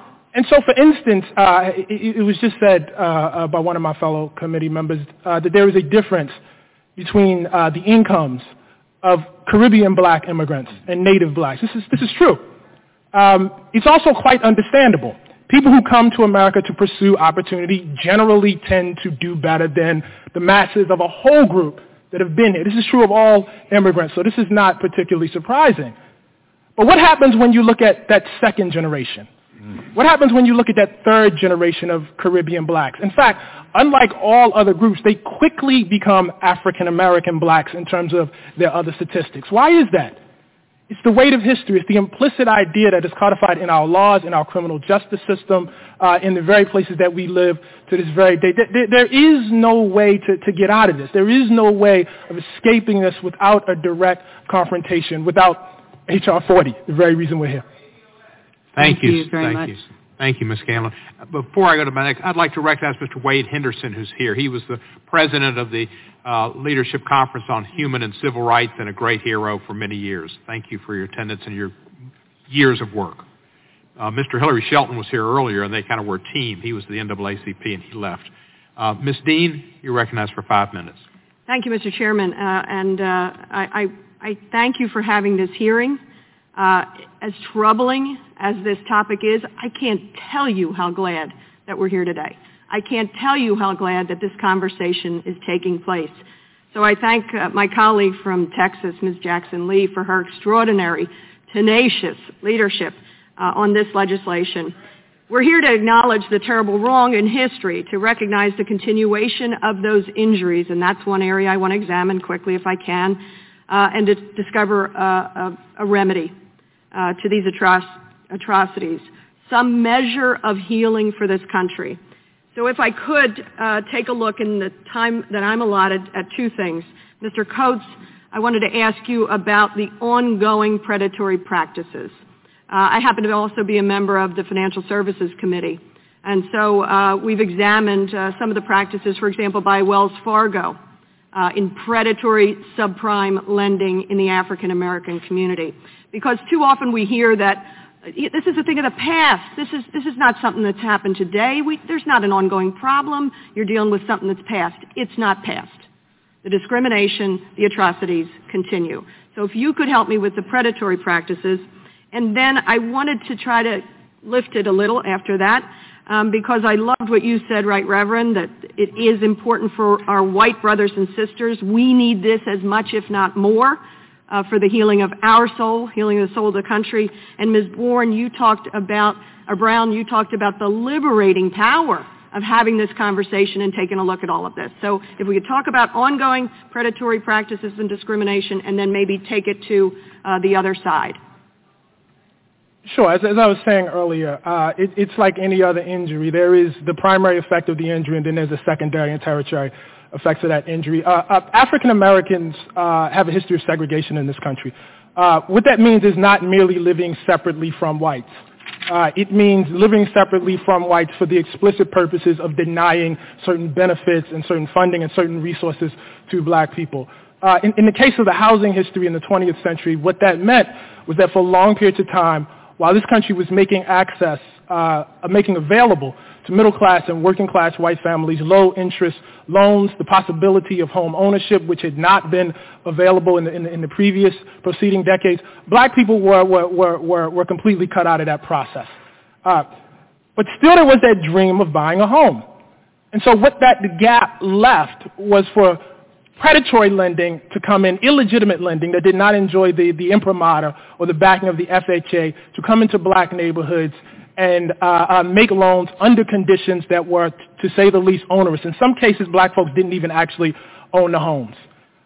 This practice of, sure. Contract lending. Contract lending, yes. Could you give us a quick definition of that?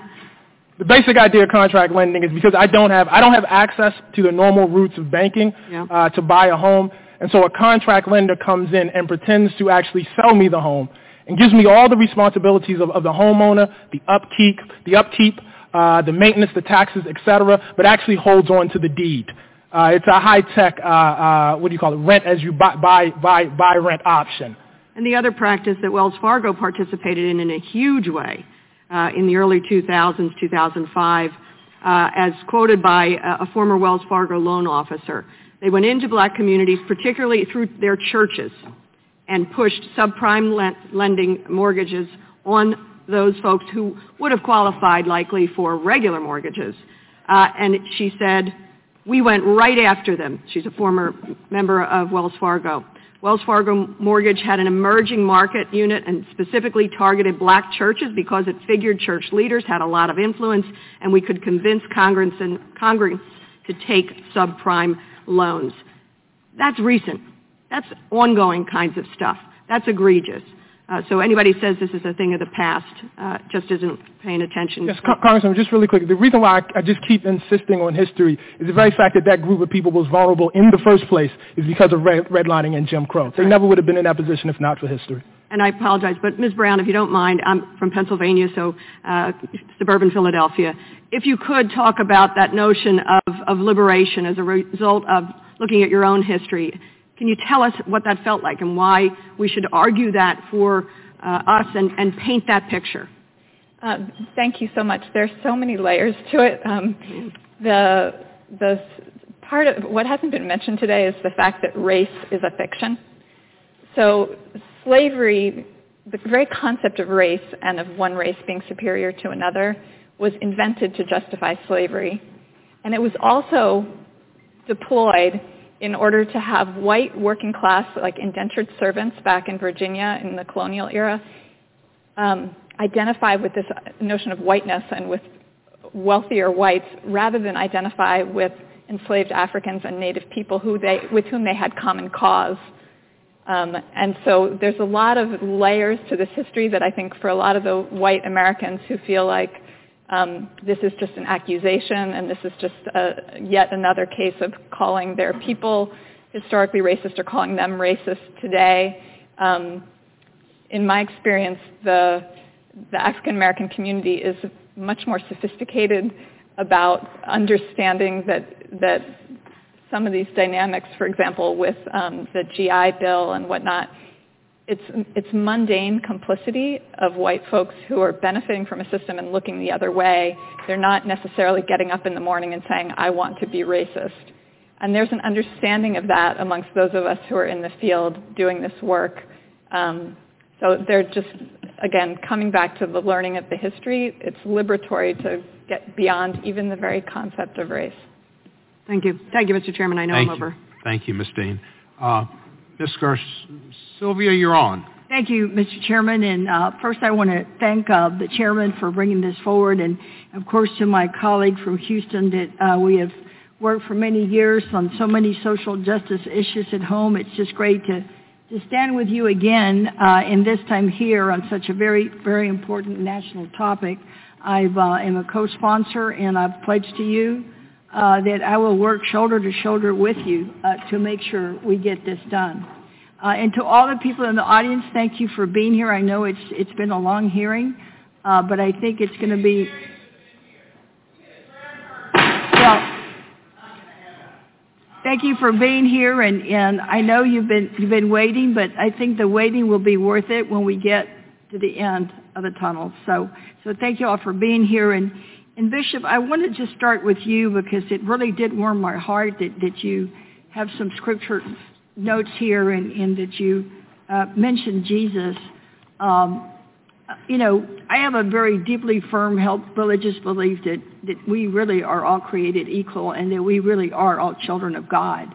And I want you to just pretend that instead of speaking to us right now, that you're speaking to the average American who may not have read everything that we have, may not have been as attuned to this hearing, but is kind of wondering what this is really all about, because as much as you say and others have said that this isn't about a check, the bottom line is that when some people start talking about reparations, they think that it's just about that. So my question to you is, what would Jesus do about reparations? Well, when it comes to those questions, I like to remind people I'm in sales, not management. I don't, and so I'm not going to make those decisions. Very nice. It's a good start. But I want to be clear. It's not just about a check. Correct. When I think about some African American women who are languishing in nursing homes with no money, no wealth. No, let's cut a check. I think about some others where a check would be really, really good. So I just wanted to be clear about this. But it's not essentially about money. It's about being good. There's been talk here about our nation being a great nation, or to make it great again, or the greatest nation of all. I'm more concerned about this nation being good. Let's be good. Let's do a good thing. And if we can be good enough, then let history and let people around the world say, the United States is great. Not because you can make a lot of money there, not because you can enrich yourself, not because of the size of your military or your armaments. They're great because they're good. And so I'm here today to witness to being good about this, that there is some unfinished business in this nation. Lastly, about the souls. In 1903, W.E.B. Du Bois wrote that famous book, The Souls of Black Folk. I would like to see another book written, The Souls of White Folk. The souls of white folk in this nation right now. What does it do to your soul to know that some of the benefit you get from your white skin and your background is not accrued to everybody? What does that do to your soul? And so this is a soulful act, I think, that we are talking about today. And it's really going to take all of us. I said earlier that we've forgiven you. And that what I mean is we're here. We're in America. We want America to be good and great. Desmond Tutu, Archbishop Desmond Tutu of South Africa said once, without forgiveness, there is no future. We have to forgive one another. But that doesn't mean we stop there. We have work to do, and this is work for reconciliation.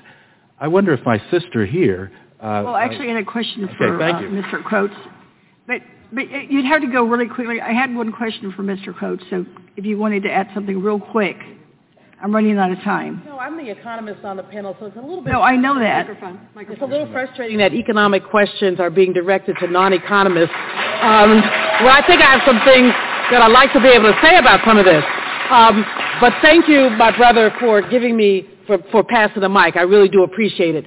The questions about predatory lending really need to, your sister Congresswoman raised, really need to be dealt with, because it's not just that it's something that's happening if you're going to talk about predatory lending, could you also add, because what I was going to ask Kim, you could probably answer also, this whole history of the exclusion of blacks from some of the early programs like Social Security and the GI Bill and others, because it all is about economic security. So if you could blend your answer, that would be great, because then I would use up my time and get both questions in. Sure. I mean, we can go back and look at the minimum wage, which exclude farm workers in the South, which were predominantly black people, excluded domestic workers, who were black women. And so these folks were excluded not only from the minimum wage, but also from the Social Security system. And so your comment about black women in nursing homes is very pointed, given all of that. I mean, we have to look at this. The hearts and minds questions, I'm an economist.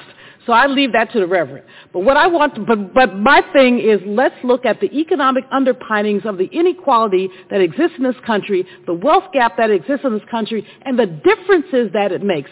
Sister Congresswoman, when you talked about predatory lending, a third of the people who had predatory loans qualified for regular loans, a third of them. However, they did not get them because of the way that slavery, racism basically segregated people. So while it's lovely to sing Kumbaya, which I don't do very often, I think it's even better to talk about what's going on economically and the differences that exist because of the wealth gap.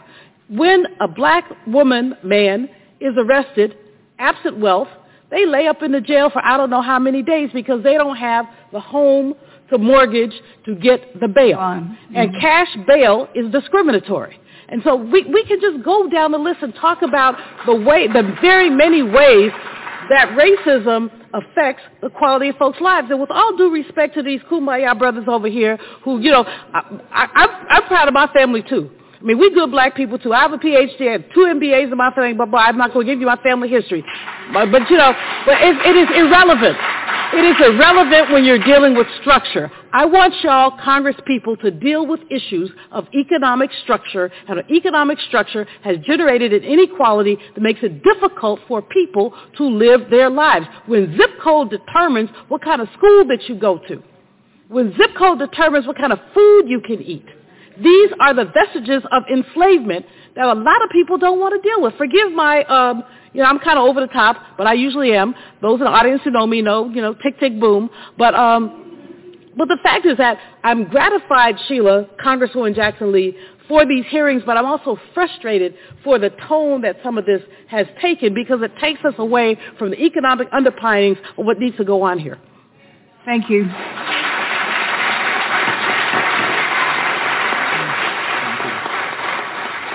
Thank you, Mr. Chairman. I yield back.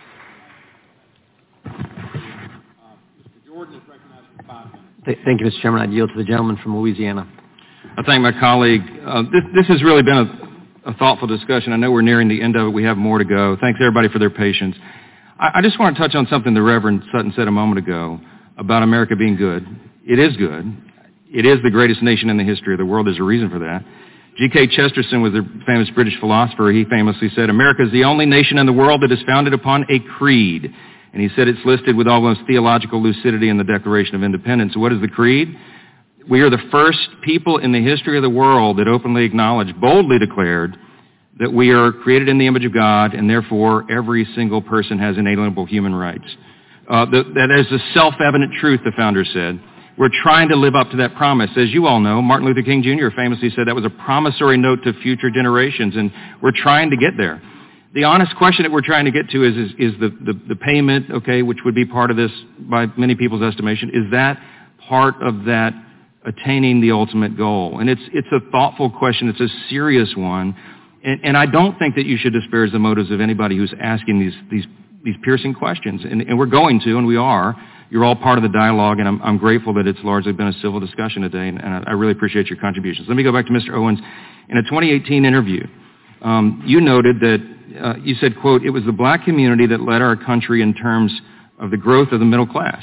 Between 40 and 50% of black Americans became part of the middle class. The black community also led the country in terms of the commitment of men to marriage at over 70%, unquote."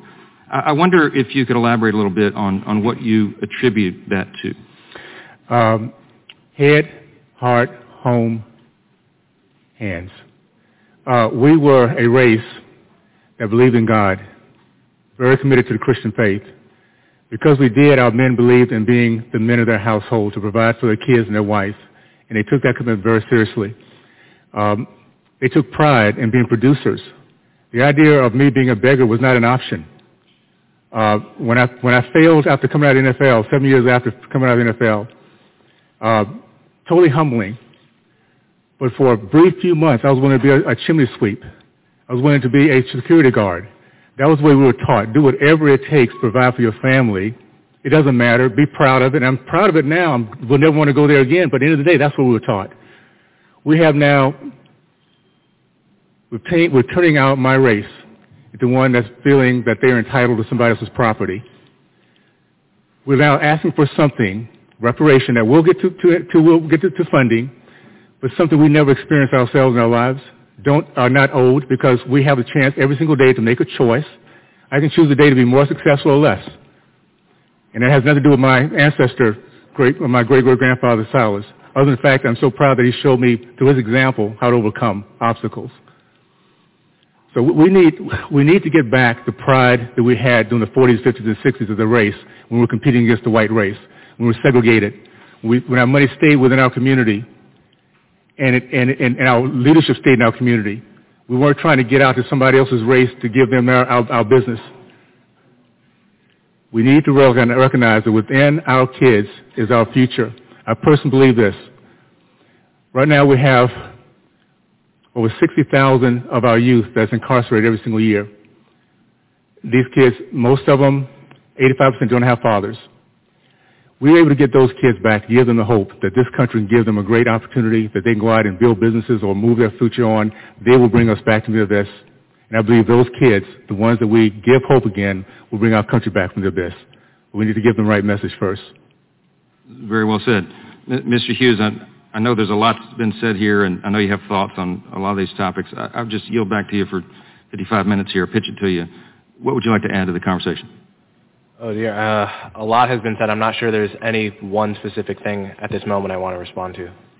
That's great. I respect that. Listen, we're probably out of time or out of questions on this side, but again, on behalf of everybody here, I think I speak for all my colleagues, we really appreciate your interest, your involvement, your patience today. It's been a long hearing, but I think we've had a thoughtful discussion. I think it's important for the country for us to do this. So I'm grateful, and I yield back.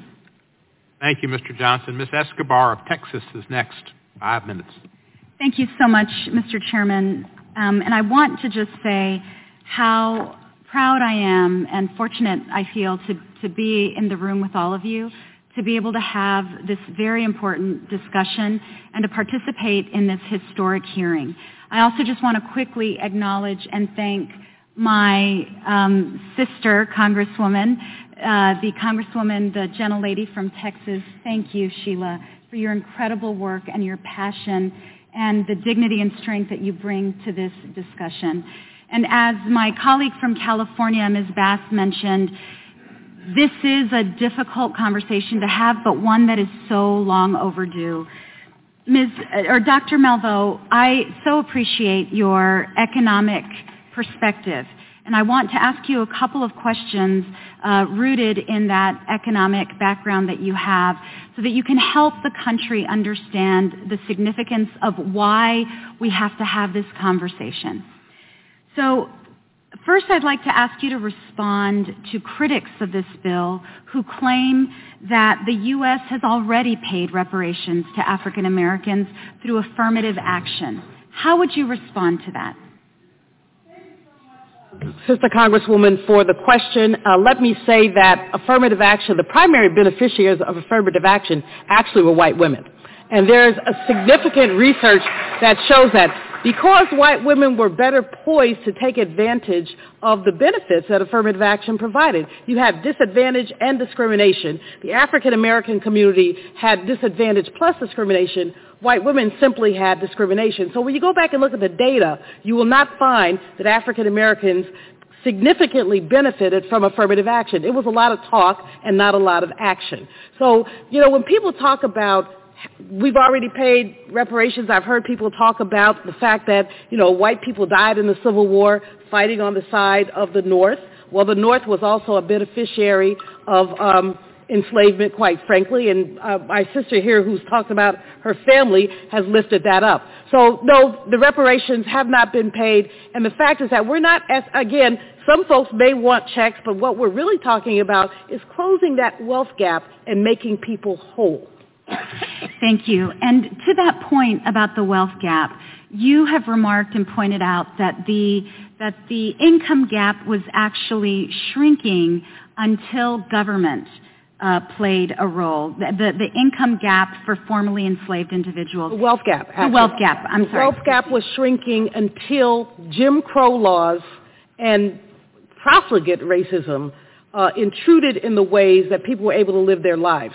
So that people, the Tommy Moss story that I told a little bit of, the guy who opened the grocery store, Ida B. Wells' goddaughter's dad, opened a grocery store, he dared to compete with white people. And because he dared to compete with white people, he basically lost his life.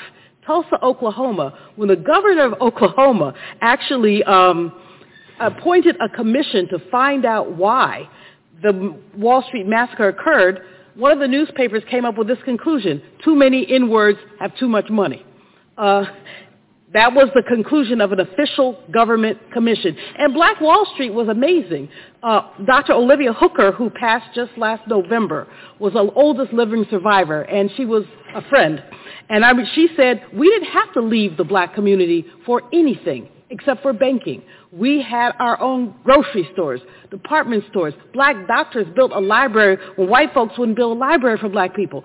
That kind of economic thriving became a source of envy. Wilmington, North Carolina, where Brother Man over here wants to talk about, people want to talk ugly about Democrats. People change their ideologies. So the Democrats were the devil once upon a time. There were these groups called the Red Shirts, which were the Klan. They were Democrats. However, the Republicans took that over. They became the devil. And I'm just saying, and forgive me, Brother Chairman, I know you said I'm not supposed to say that.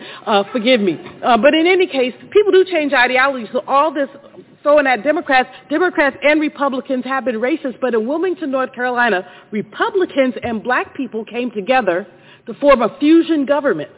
And white folks were so frightened that they took all the prominent black men in that town, arrested them.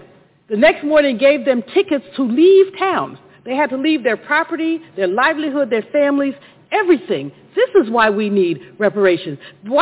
Democrats were so threatened by the notion of this fusion government that they basically burned people out. They've documented 60 deaths, but there's a film, when I was talking and you told me I couldn't talk, there's a film called Wilmington on Fire. I want everybody to watch this film, Wilmington on Fire. It really does talk about what happened in Wilmington in 1898 when they just basically burned black folks out. 25% of the black people in Wilmington left. Nearly a third of the black businesses in Wilmington went out of business. It was really about economic envy. So absent this economic envy and fear, black folks, we didn't get the 40 acres and a mule, but we were still trying to do it. And then folks came in and said, wait a minute, if we let them do their thing, where's our cheap labor going to come from? And so that's what happened. Thank you for the question. Thank you so much, Chairman. I'm out of time. Appreciate it very much. And last but far from least is the sponsor of H.R. 40, the Honorable Sheila Jackson Lee, for her 5 minutes plus. You're right. Thank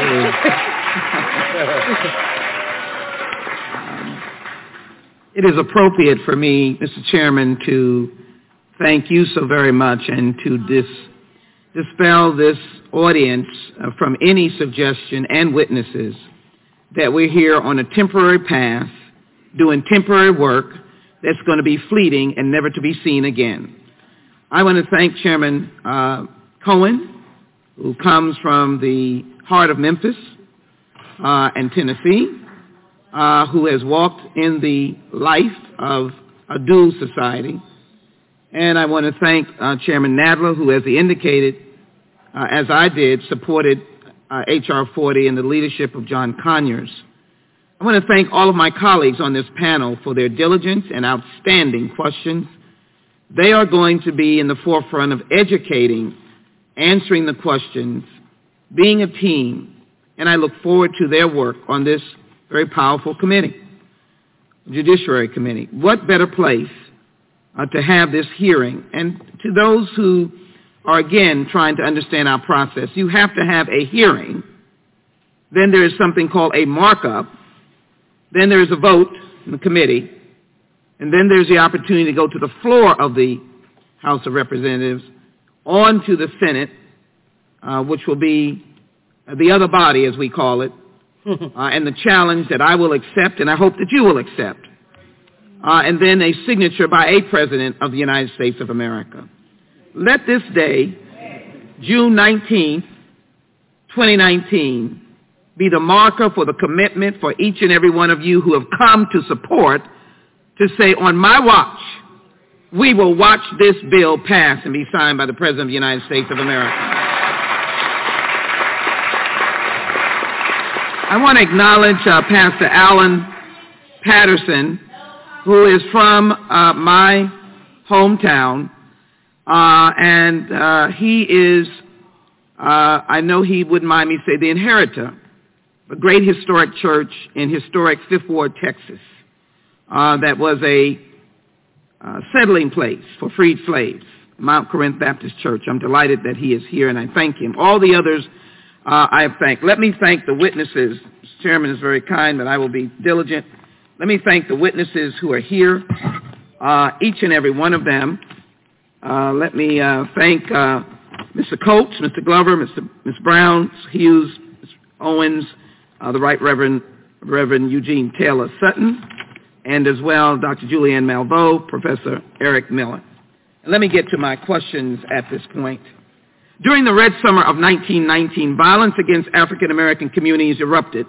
2 years later, in the Tulsa race riot, 300 African Americans were killed, and the entire black community of Greenwood in Tulsa, Oklahoma was destroyed. Another devastating racist attack took place in Rosewood, Florida in 1923. Black-owned homes and businesses were systematically burned. At least 8 people were killed, and despite African American service in World War II. I commend Mr. Coleman and I think Mr. Owens and Mr. Hughes, read the bill. What the bill says is that this is a study to consider a national apology, which has been done, and a proposal for reparations for the institution of slavery. Yes. The institution of slavery has never gone away. It exists. It is subsequent to de jure and de facto. That is, that it is subject to the laws and to the current atmosphere of what has generated today racial and economic discrimination against African Americans and the impact of these forces on living African Americans that are to make recommendations to the Congress on appropriate remedies and for other purposes. Why does the Congress have to do it? Because the Congress is the lawmaking body of the federal government, and it was the states and federal government that institutionalized laws that made slavery an act of the state. Yes. And it's not the courts. They will interpret, but we have to correct our error. And that is why, in that historic moment, Republicans and I guess some Democrats came together in the Congress and supported the 13th Amendment, which then Democrats and Republicans, or whatever they were called at that time, throughout the states, then the states voted to accept that particular amendment. That is why the Congress must do its job. I welcome the disparate opinions But I would argue to the gentleman from Columbia that you are, I think, without the historical perspective and the pain of being opposed at your very young age to affirmative action and reparations. So I would welcome a continuing debate. My door is open for you. I welcome you being here as a witness. But I think it is important to take note of this. One, not my husband, excuse me, love him too. My father was Ezra Clyde Jackson. He was the baby boy of a widow mother with three brothers that went to World War II. A young man that graduated from the High School for Arts in New York City. He, out of high school, went to the cartoon industry in New York. It was thriving. What an amazing thing for a young black boy. When the white men came back from World War II, my father was summarily fired for them to take his place. I was not born then, but I can tell you that the life of that talented black man was never the same. Until some 40 years later, when he was able to, his talent never lost, able to be called back into that industry. Racism. It wasn't slavery. It wasn't 1892. It was in these prosperous 40s that you were talking about. That my father, because of the color of his skin, his brilliant talent, the cartoonist artist that he was summarily fired. And so the question I have, Dr. Malveaux, while the white middle class was being buoyed by the New Deal period of my father's life, African Americans were consistently excluded from its benefits.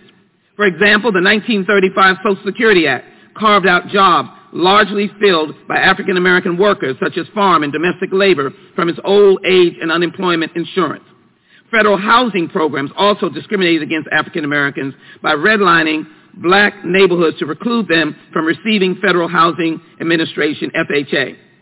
The GI Bill, which dedicated billions of dollars toward expanding opportunity for soldiers returning from war, also contributed to the widening gap between white and black Americans. Southern congressional leaders made certain that the programs were controlled by local white officials, resulting in black veterans being denied housing and business loans. Now, Dr. Malveaux, I want to get to your seatmate there, Mr. Miller. So I'm going to you first, and I also want to get to Mr. Coates on these issues, and I thank all the other witnesses. Could you comment on this impact, this continuing impact, when we didn't benefit from that? Yeah. And both for the hearing and for the question, the continuing impact is it shows up in the wealth gap. In addition, the entirety of the way that we redlined black communities through the Federal Housing Administration, redlined communities so that people could not get housing loans, even when they qualified for them.